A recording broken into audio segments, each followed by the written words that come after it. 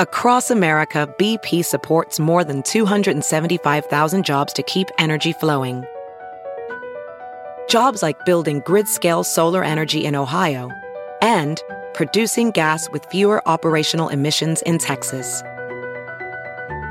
It's and, not or. See what doing both means for energy nationwide at bp.com/investing in America. Ophthalmologist Dr. Strauss has seen firsthand how the metaverse is helping surgeons practice the procedures to treat cataracts. Cataracts are the primary cause of avoidable blindness. He works with a virtual reality training platform developed by Fundamental VR and Orbis International to help surgeons develop the muscle memory they need. The result? More confident, capable surgeons. And even more importantly, Patients who can see. explore more stories like Dr. Strauss's at meta.com/metaverseimpact. As you write your life story, you're far from finished. Are you looking to close the book on your job? Maybe turn a page in your career? Be continued at the Georgetown University School of Continuing Studies. Our professional master's degrees and certificates are designed to meet you where you are and take you where you want to go. At Georgetown SCS, the learning never stops, and neither do you. Write your next chapter. Be continued at scs.georgetown.edu/podcast.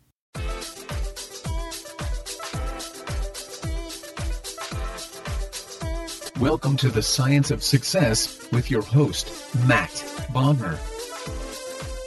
Welcome to the Science of Success. I'm your host, Matt Bodner. I'm an entrepreneur and investor in Nashville, Tennessee, and I'm obsessed with the mindset of success and the psychology of performance. I've read hundreds of books, conducted countless hours of research and study, and I'm going to take you on a journey into the human mind and what makes peak performers tick, with a focus on always having our discussions rooted in psychological research and scientific fact, not opinion. In this episode, we look at the single biggest factor that impacts your performance at work, the 7 major catalysts for creating progress in your life. We dig deep into the data to look closely at the correlation between mental states and actual performance in terms of creativity, technical skill, productivity, and much more with Dr. Teresa Amabile. Because the Science of Success has spread across the globe with more than 550,000 downloads, listeners in over 100 countries, hitting #1 new and noteworthy, and more, I'm giving away something awesome to my listeners every single month. This month, I'm giving away a $100 Amazon gift card to one lucky listener. It could be you. All you have to do to be entered to win is to text the word SMARTER, that's SMARTER, to the number 44222. Again, that's SMARTER to 44222 to be entered to win. Or for our international listeners, just go to our website, scienceofsuccess.co, and enter our email list. Lastly, if you want to get 10 extra entries into the giveaway, all you have to do is leave a positive review on iTunes and email me a screenshot of the review to matt@scienceofsuccess.co. That's matt@scienceofsuccess.co. In our previous episode, we explored how you can learn from dating mistakes to make better financial choices, the most expensive words in investing and how you can avoid them, why highly qualified experts are wrong more than 94% of the time, and the importance of focusing on process over outcome with Dr. Daniel Crosby. If you want to make better financial decisions, definitely listen to that episode. Today, we have another incredible guest on the show, Teresa Amabile. Teresa is a professor and director of research at Harvard Business School. She received her PhD in psychology from Stanford. Her research investigates how life inside organizations can influence people and their performance. She has published over 100 articles in top scholarly journals and is the co-author of The Progress Principle, using small wins to ignite joy, engagement, and creativity at work, as well as creativity in context and growing up creative. Teresa, welcome to the Science of Success. Hey, Matt, I'm really happy to be here. Well, we're very excited to have you on. So for audience members who may not be familiar with you, tell us a little bit about yourself, your background, and how you kind of got into this field of research.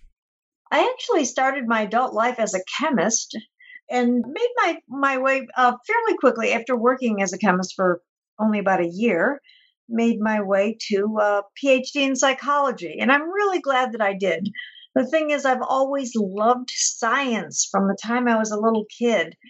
I didn't know that psychology was a science, though, until I got halfway through college as a chemistry major. And I realized I was a whole lot more interested in the behavior of humans than the behavior of molecules. So that's how I ended up doing the psychology degree. And it was in grad school that I got some of the initial ideas for my research that I'm actually still playing out all these years later.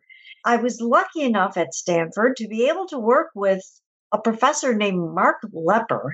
He was at that point doing some of the earliest research on what's called intrinsic motivation. And that's the motivation to do something because you're passionate about it, because you find it interesting, enjoyable, personally satisfying, personally challenging. Mark had discovered, paradoxically, that rewarding people for doing something that they were already intrinsically interested in doing without a reward, offering them a reward to do it, could undermine their intrinsic motivation, could make them actually less interested in doing it later on when the reward was removed. This caused a huge hubbub in the field of psychology, and I was absolutely fascinated by it. And it occurred to me that not only might things like reward and other kinds of external motivators, not only could they possibly have a negative effect on people's subsequent interest in doing something, but they might also have a negative impact on how people do whatever it is they're doing, whatever the task is that they've been rewarded for. And I was interested in particular in how reward and other external motivators, external constraints, how those things could influence the creativity of someone's performance. So I began doing some experiments with children and with adults while I was in grad school. And I discovered what I call the intrinsic motivation principle of creativity. And that is that people are more creative when they're interested primarily in doing the work out of their own enjoyment of it, their own interest in it, their own sense of personal challenge and personal satisfaction, rather than doing it because of extrinsic motivators, something that someone is holding out there as a carrot, or external constraints, something that someone is telling them to do. That intrinsic motivation principle has held up through dozens of experiments that I've done, that other researchers have done, and it's even held up in situations like business organizations where people are trying to do creative work on a day-by-day basis. So that was really the beginning of my research. It's gone off into many directions, looking at the environments in classrooms and in homes that can best support children's creativity versus the classroom and home environments that can undermine it, as well as the business environments, the organizational environments that can be most conducive to people's intrinsic motivation and creativity, as well as looking at those obstacles that can get in the way of creativity at work. So that was the foundation of my research. The research that I did for the progress principle took off from there and began looking at things outside of creativity, certainly including creativity, but that research looked at other aspects of performance, including productivity, commitment to the work, collegiality, how people treat each other, and it looked at psychological states beyond intrinsic motivation, including emotions and perceptions that people have while they're doing their work. That's a fascinating journey and a very counterintuitive conclusion to some of the kind of common sense wisdom of how we think we should motivate people. Absolutely. That's why I was so excited about these results when they first came out. I'm curious, tell me a little bit more about Progress Principle and kind of some of the research that went into writing it. So my collaborators and I wanted to understand how these positive and negative work environments for creativity, how they arise inside organizations. We decided that it was really going to be important to look at what was going on inside people's hearts and minds, if you will, day by day as they were working, in order to get some real insight into what influenced people at that micro level. Because that's where it all starts. That's where creative ideas occur or die or never fail to come out, never come out at all. That's where people can become more motivated or less motivated on a day by day and even maybe a moment by moment basis. So we were really interested in that very microscopic level.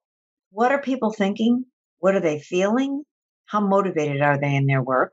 And ultimately, does this influence their creativity? How does it influence their creativity and their productivity and those other aspects of performance? We call those internal psychological states of emotions, perceptions, and motivations. We call that in inner work life. Everybody has inner work life all the time while they're working, whether they're conscious of it or not. So we all have a continuous stream of thoughts and perceptions. That's just really the impressions that we form of our work, our colleagues, coworkers, our managers, our organization, what's going on and what it means. So that's perceptions. It's also the ongoing stream of emotions that we have. So at any given moment, we could be experiencing mild positive emotion, extreme positive emotion, mild or extreme negative emotion. We could be in a more or less neutral emotional state. But most of us have some sort of emotion going on most of the time that we're at work. Again, even if we're not aware of it. And positive and negative emotions can actually coexist. And that third component, motivation, we all have some degree of motivation for our work at every moment that we're working. And we have both intrinsic and extrinsic motives for doing most of what we do. If we're working in an organization or even working as a freelancer, we all have extrinsic motivations. Of course, we all want to get paid equitably and generously for the work that we do. That's always there as a baseline. We also have extrinsic motivators like deadlines very often and other rewards and bonuses that we might stand to gain. We all have the extrinsic motivator of wanting to look good, wanting other people to evaluate our work well. Many of us are extrinsically motivated by competition, wanting to do better than other people. So those extrinsic motivations are usually there for almost all of us, almost all the time. They're usually kind of in the background. We also have intrinsic motivation for what we're doing, hopefully, most of us, much of the time. And that is that feeling of real interest and engagement in the work itself. What my early experiments showed is that if those extrinsic motivators become too prominent, if they become the focus of why we feel like we're doing what we're doing, they can wipe out that intrinsic motivation. They can undermine it. So ideally, we're going to be in an intrinsically motivated state most of the time because that's the state that's most conducive to creativity and, we found, to the other dimensions of performance as well. But then we faced a really hard question. All right, we're interested in inner work life, perceptions, emotions, and motivations. How do we look at it? We called it inner work life because it's hidden most of the time. It's not something that an observer can just see. It's not something we reveal to other people at work much of the time. In fact, we've been kind of trained, at least in this culture, to hide our emotions when we're at work, put on a professional face. So this was a tricky problem for us methodologically. How do we get at this? We decided the best way to do it would be to ask people to fill out a daily confidential electronic diary toward the end of each workday. Short, but pithy in terms of getting at their inner work life for that day specifically. So this little diary form that we emailed to everyone who participated in our study toward the end of their workday had a few numerical scale questions on it, getting at their inner work life that day. So there were little survey questions on today at work. Did you perceive that you had support from your coworkers, that you had support from your managers? Did you perceive support from the organization at large for the work that you were doing? Did you feel emotionally supported in your workday? How much time pressure did you have today? To what extent did you have access to the resources you needed? So these are all perceptions, and there were about, half a dozen other questions about people's perceptions of the work and their team, their manager, the organization that day. We also had some numerical questions on their motivations, intrinsic and extrinsic motivation. And we had scale rated questions on their emotions that they experienced that day. So that was a very quick sort of numerical taking of the person's inner work life temperature that day, if you will. And then we did the X-ray, if you will, of what their workday was like. In particular, what stood out in their mind as being a significant event from the day, or at least something that they recalled when they thought back on their day, something that stood out in their mind. So we had an open-ended question at the end of the diary form, and it simply said, briefly describe one event that occurred today that stands out in your mind. It can be anything at all, as long as it's relevant to the work or the project that your work is part of. Please describe in detail what happened and who was involved. They got that same question every day, so they knew it was coming. We asked them we sent them these diary forms every day through the entire course of an important creativity project that they were working on. So we recruited people in 7 companies in 3 industries to participate in this study. There were a total of 26 project teams across these 7 companies. And each project team was doing an important innovation project for its company. And these people were more or less 100% dedicated to these projects. So we thought, all right, we're going to be able to find out day by day what's happening in these people's work lives as those work lives unfold day by day through the entire course of an important project that requires creativity to be successful. We assumed that some of these 26 projects would indeed be successful, and some of them would not. And we wanted to see if we could understand something about why creativity happened in some of these projects and didn't happen in others. Why some of these people were able to be creative in their work and be productive, but others were not. We wanted to see if there was something going on in those work days that would allow us to make those predictions. So we followed these people, 238 of them. They were professionals. We followed them every day through the entire course of their project. On average, these projects were 4.5 months long.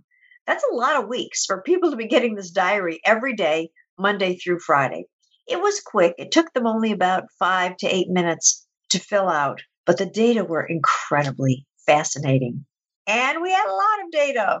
We ended up with nearly 12,000 of these individual daily diaries being sent back to us. That's 75% of the diaries that we sent to these people. So we had an astonishing 75% response rate. These people filled out this diary form and sent it back to us. When we analyzed these diaries, we felt it was really important to correlate them with the actual performance of these people. We wanted to know what was going on inside their heads, their hearts and minds during the workday. Was that in any way related to their performance? This is the prediction that we wanted to make. So we had to have good measures of their performance. And we decided not to trust what they said about their own performance. We decided to ask people who knew their work well, and that was their supervisors and their close colleagues. So monthly during this study, and by the way, there were some teams that were in the study for 8 months, even 9 months, if they had a longish project. Monthly during the study, we asked every participant's close colleagues and supervisors to make a quick rating of them on a little questionnaire that just asked for assessments on 4 items for each person who was participating in the study. The person's creative contributions to the project over the previous year, their technical contributions to the productivity of the work, their demonstrated commitment to the work, and their collegiality, how they treated the other people on their team. When we analyzed those data, those performance data, against the inner work life ratings that we got from these people every day, we made an astonishing discovery. We found that on those days and those weeks and those months, when people were having the most positive perceptions of their organization, their coworkers, their managers, even themselves, when they were having the strongest intrinsic motivation for their work, and when they were experiencing the most positive emotions, it was on those days and weeks and months that they were most likely to produce work that was creative.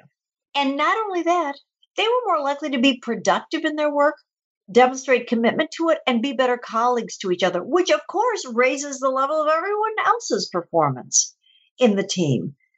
This was a really important discovery.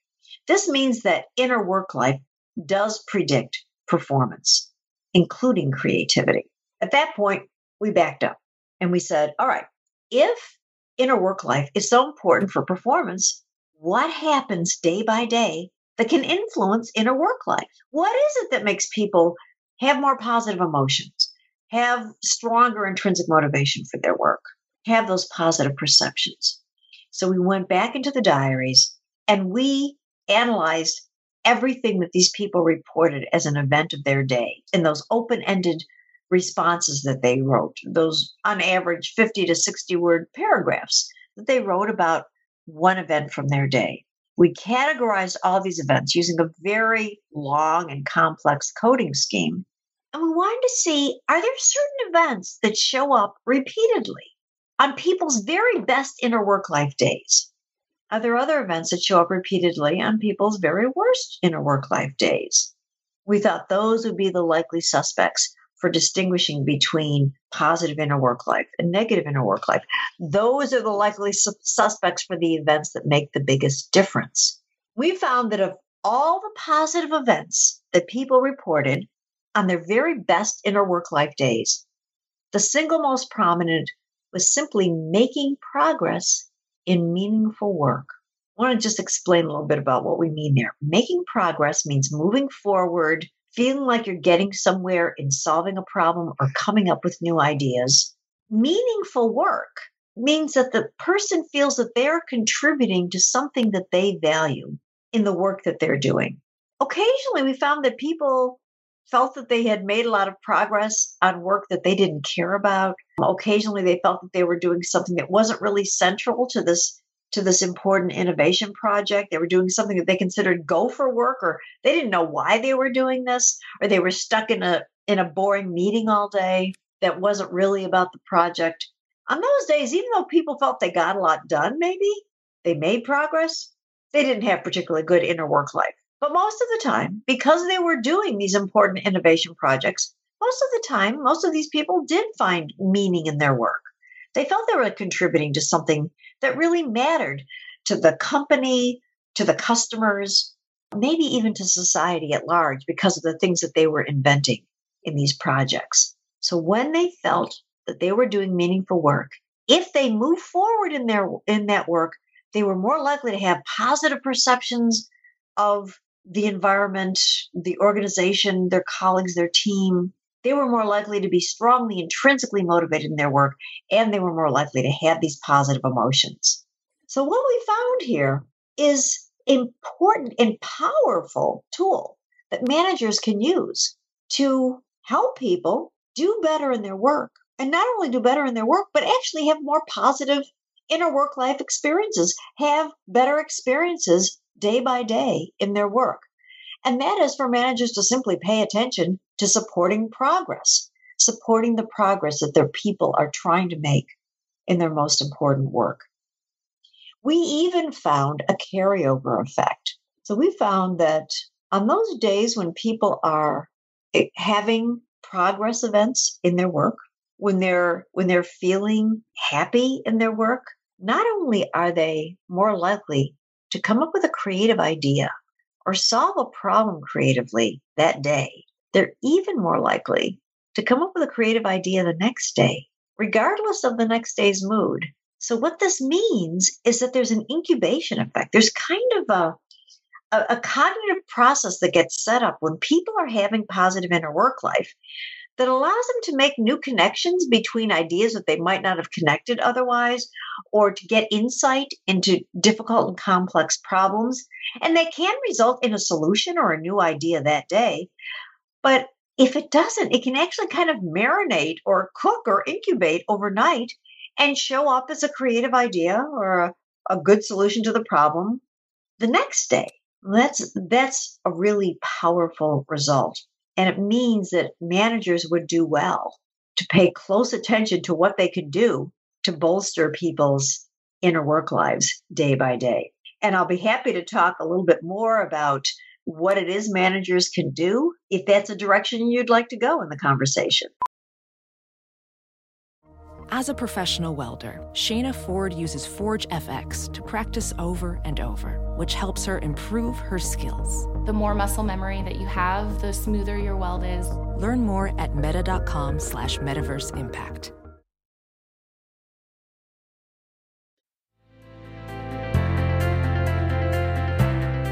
Hiring the right person takes time that you often don't have. But you shouldn't let a time crunch get in the way of finding the right candidates for your business. That's why LinkedIn is the best place to post your job. In fact, I was on LinkedIn Jobs this morning looking for candidates to fill a key role in one of my businesses.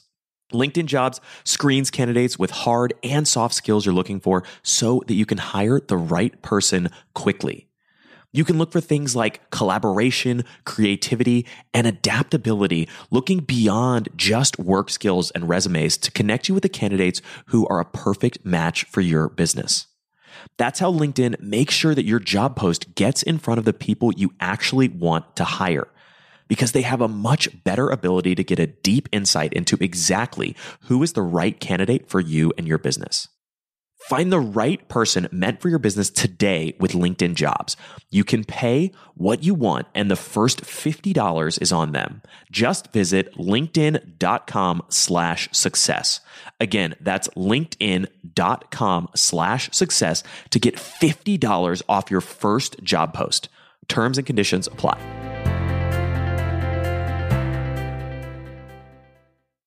I'm curious, for somebody who's listening who might be a manager or in some sort of organizational role, how can they support progress, which you said is kind of a critical component of enabling people to make progress on meaningful work? And also, what are some of the biggest disconnects between what people think motivates their employees and what the research actually shows empowers them and motivates them? Yeah, those are great questions. Matt, I'm going to actually answer your second question first. Managers are taught, and they see in this culture at least, that the way to motivate employees is to offer them rewards for the work, to have a bonus structure, for example, that will keep them motivated, keep them engaged, keep them plugging away at their work.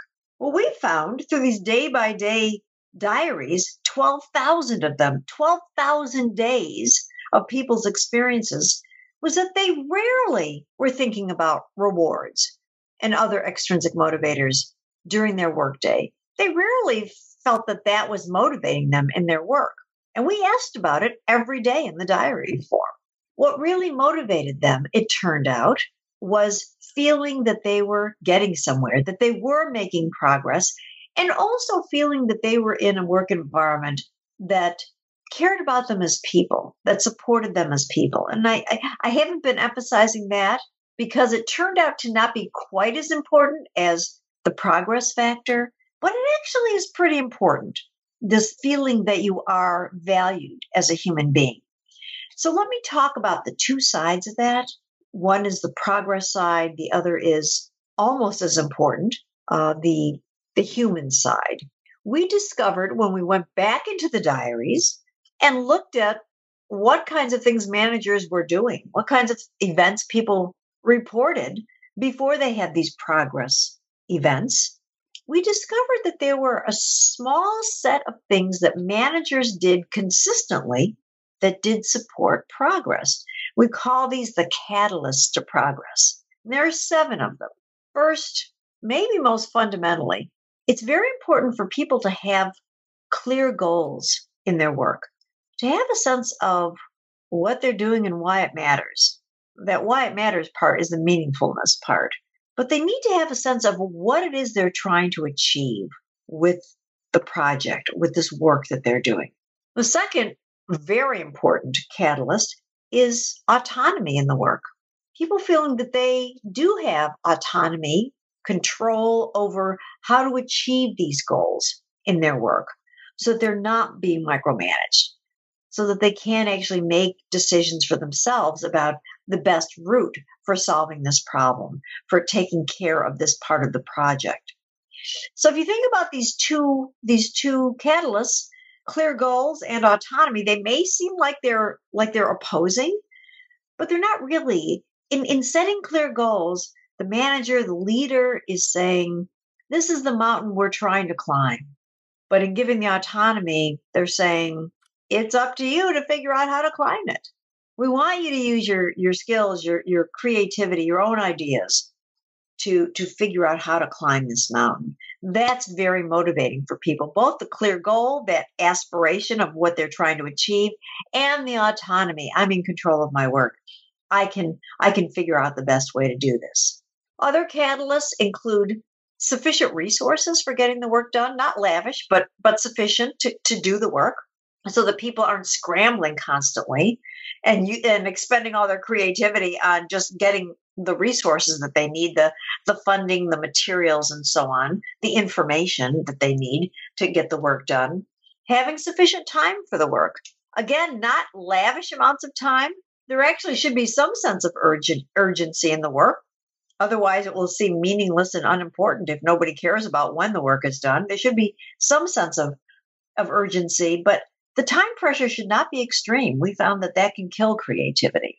So sufficient resources, sufficient time, help with the work when it gets difficult.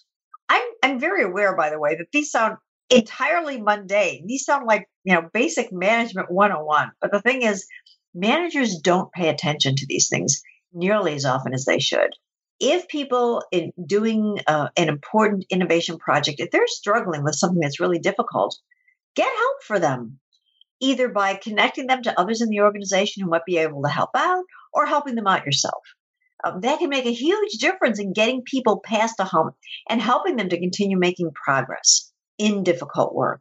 This next one is really important, and it's something that very few managers do well, and that is having an atmosphere, a culture where people learn from problems and failures and mistakes, as well as from successes. We found that in most of these 7 organizations, most of these 26 teams, when there was something new that was tried, a new experiment maybe that failed, the usual response of the team leader, often of team members themselves, certainly of higher level managers, the immediate response was to either castigate the people who did the work, how could you have been so stupid, or sweep it under the rug. We're going to pretend that didn't happen, ignore it.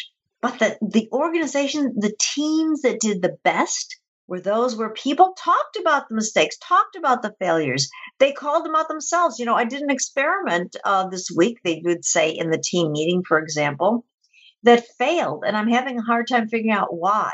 And then the whole team would do a debrief. All right, let's talk about the steps you followed. What did you do here? What did you do there? All right, it looks like maybe this is the reason that it didn't work out. So the whole team, including the individuals who did this failed experiment, the whole team extracted failure value from that thing that didn't work. There was one organization out of the 7 that we followed that did spectacularly well. And they, in fact, are still doing very well. They're at the top of their industry. In that organization, people, almost as a reflex, when something went wrong, would talk about it very quickly, very matter-of-factly, without pointing fingers. Oh, this person was an idiot, but just, how can we learn from this? There was this wonderful diary where one of the people in this company said, I told the manager today that the experiment that I did failed. And he said, that's all right, as long as we know what we did. And then the debrief happened right away, and they were able to move on from that. And that team actually had one of the very, very few true breakthroughs of any of the 26 teams that we followed during our study. So learning from problems is extremely important. And the atmosphere that helps people do that is called psychological safety, where you know that it's safe to speak up about things that are going wrong, about failures, and you're not going to get ridiculed. You're not going to get blamed, but people are going to actually deal with it and appreciate your bringing it up. And that's something that we're huge fans of on Science of Success in general, is the idea of embracing failure, embracing mistakes, and not casting blame or making excuses. And we have a number of previous episodes about things like the fixed mindset, things like accepting reality, not making excuses. And so I love to hear that some of the most successful companies in your study focused on that. That's right. And in fact, there was only one, unfortunately, out of the 7 that was that successful. But there were other teams here and there where we would see psychological safety, and those teams did tend to do much better, and even when they were in other companies. And there are other catalysts that we discovered that people can see if they look at the book. I did want to mention something about the people support, the emotional support for people as human beings. It's so important. Managers can do this by paying attention to, first of all, basic respect and recognition for the value that each employee brings to the work. It's really disheartening to see how seldom managers, from team leaders all the way up to top level leaders in an organization, how seldom they think to make a word of appreciation to someone, either in private or even better in public, just as a simple way of noting what someone has done, let them know that they're appreciated, to show them basic civility and respect. It's really important also to have an environment where people are encouraged when the work is difficult, where they have a sense that, there's confidence that they can overcome this obstacle and get the work done. It's important for people to feel that they have emotional support if they're having difficulty in their professional life or their personal life. And sometimes all that requires is a simple acknowledgement. Even if you can't say, what can I do to help? Let me help. At least say, I know that you're going through a tough time right now. And I'm sorry for that. I understand that things are really stressful for you. That makes a huge difference. Comments like that from leaders made their way into the diaries when they happened. And they had a huge positive effect on people's emotions and perceptions that day. And finally, a sense of camaraderie in a team, helping people feel that they're in a group that can trust each other, where there's mutual support, mutual understanding. Not that they don't challenge each other. They should be open to each other's ideas, and that means challenging each other's ideas too, and really, really looking at them and trying to make them better. That sense of camaraderie can get people through a lot of difficult times in a project. So for somebody who's listening, and I know your research focuses primarily on organizational dynamics, for somebody who's listening that maybe works from home or works by themselves, how can they kind of create this progress principle for themselves? Yeah, it's not easy, but if you think about it, you can set a plan for yourself, and it is doable. And I've talked with many people who have tried this for themselves. First of all, set daily goals for yourself. Not a lot of them. Maybe it's one goal of something that you want to get done that's really core to your work, that you feel is allowing you to get somewhere on what you consider most important in your work. Second, try to protect some time in your day to actually work on that goal, even if it's only half an hour. I know many of us get to work and we find that our workday ends up being pulled in a million directions that we didn't anticipate. Depending on your role in an organization, that may be part of what you need to do is help put out the fires that are going on each day. But ideally, you will be able to protect some time, even if it's only at the very beginning of the day before most people are there, to focus on that most important part of your work, the thing that you care about the most, that's most intrinsically motivating to you, and allow yourself to dig into it and make at least a bit of progress on it. And the third thing is to track your progress. I recommend, and we talk about this in the progress principle, we recommend a daily progress journal where you spend not even more than 2 or 3 minutes at the end of the day noting what progress you did make in your work that day. And if there were setbacks, to mention those and to see if you can get some insight into what caused those setbacks and what you might be able to do to overcome that obstacle. I've been keeping a progress journal myself for the last 5.5 years or so. And I found that it really does make a difference. It helps me to stay tuned into my goals. I think it does help me to make more progress in my work. And it certainly uplifts my inner work life to note what progress I made during the day, even if it was a small thing, because many days feel pretty frustrating at the end. And it's great to have that little boost to your inner work life. So we've obviously gone in depth into some of the lessons and much of the research behind Progress Principle. What are some additional resources you would recommend for somebody who wants to do some research or kind of dig in a little bit more about this topic? Well, I would recommend looking at my website because I do have some resources there. In fact, I do have a daily progress checklist that managers can use, and I have a diary form that individuals can use for themselves. So this daily progress checklist overcomes, I think, the most important barrier to managers in supporting progress, and that is they don't pay attention to these seemingly ordinary things. Like, do people have clear goals? Do they know actually what it is they're trying to achieve? Do they have sufficient resources? Do they have the help that they need? So just going through that checklist daily or even weekly can help managers stay tuned into what people need and help them figure out ways of supporting progress. And the daily diary form is something that people can use to do what I was just talking about, to keep track of those goals and their progress against those goals. We found that even a small win, that is a small step forward, can have an enormous impact, positive impact, on people's inner work life every day.